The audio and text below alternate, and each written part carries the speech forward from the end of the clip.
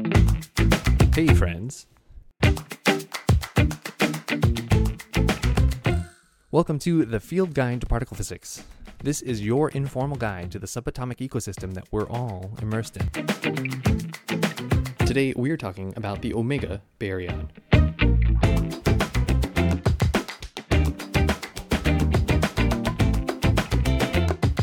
The Omega Baryon is the strangest particle we've encountered so far. It may also be the strangest particle known to science. Literally. With a mass of 1672 MeV, the Omega Baryon is heavy, as well it should be. It's comprised of 3 strange quarks. The 3 strange quarks give the Omega an electric charge of 3 times minus 1/3, or minus 1. Those strange quarks also give it the unusually long lifetime of about 8% of a nanosecond. While that's pretty short by our standards, and even a bit shorter by some other strange particle standards, a solid fraction of a nanosecond is an enormous lifetime for a particle with such an enormous mass. As if on brand, the strangest of the strange particles lives for so long precisely because it's made up only of strange quarks. The strange quarks, you might recall, struggle to decay. They wouldn't normally decay, actually, if not for a mild identity crisis. The strange quarks talk to other particles by photon, gluon, or by W boson. That is, in addition to the electromagnetic force, strange quarks communicate via both the strong and weak nuclear forces. From the strong forces perspective, the strange quarks are distinct, just like the up and down quarks. Nobody's confused, and all of that subnuclear goo kind of respects the identity of the strange quark. The weak force hedges a bit. The W boson in particular is a little confused on who is who, and from its perspective, down and strange quarks are a little mixed up. Just like north and west mean slightly different things to a compass or a cartographer, down and strange quarks appear slightly different to the strong and weak forces. They're almost aligned, but not quite. As a result, the strange quark decays by W boson as if it were a down quark. That decay is amplified by the strange quark's heavy mass, but it's still a small effect. The weak nuclear force is, after all, weak. Being made up of 3 strange quarks, the Omega Baryon decays once one of its constituent quarks does. The Omega minus decays when one of its strange quarks throws out a W boson, changing its identity into an up quark. Typically, the W boson then decays to a pair of quarks itself, an anti-up and a down quark. This all happens quickly inside the baryon itself, which subsequently explodes into a pair or triplet of particles. There are a number of possible results.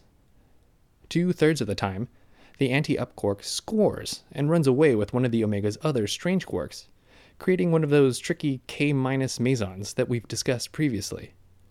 What's left over? An up, a down, and a strange quark, which manifests as the lambda 0 baryon. About 23% of the time, the anti-up quark isn't so lucky. It remains stuck to that down quark that came from the W boson, so they together run away as a negatively charged pion.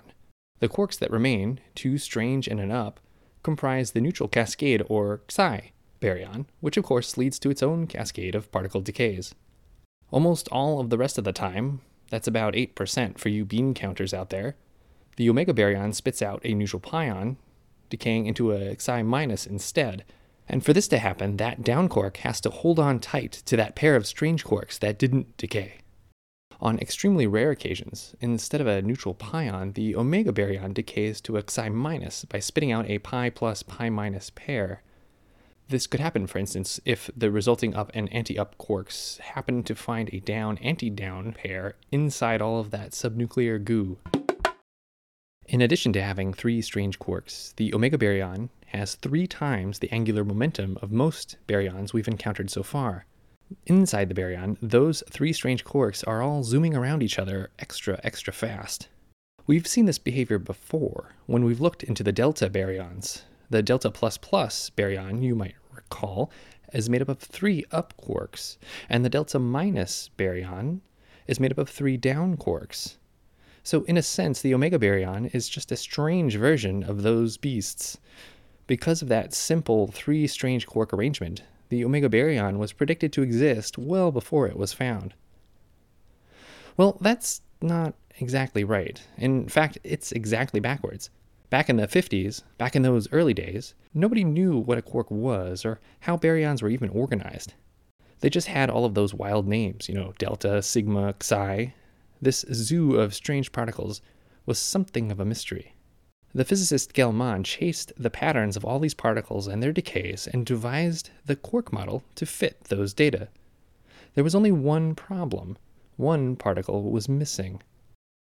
The Omega Baryon was discovered as a short stub of a line which appeared on a photographic plate at Brookhaven National Lab.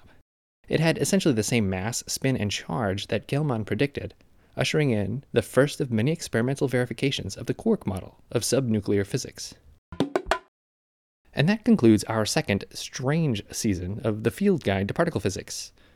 We've got a few bonus episodes coming, stories and other extras, including a bonus series on Gell-Mann's Eightfold Way and more details on how particles like the down and strange quarks can mix. So please stay tuned and subscribe for more. Talk to you soon.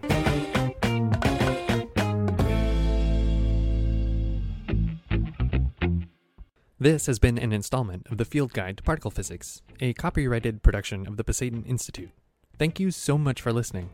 For a full, free online copy of the Field Guide, please visit our website at pasayten.org or follow us on Instagram. We've got a lot of other resources for you there. At the Pasayten Institute, we're on a mission to build and share physics knowledge without barriers. Come learn with us.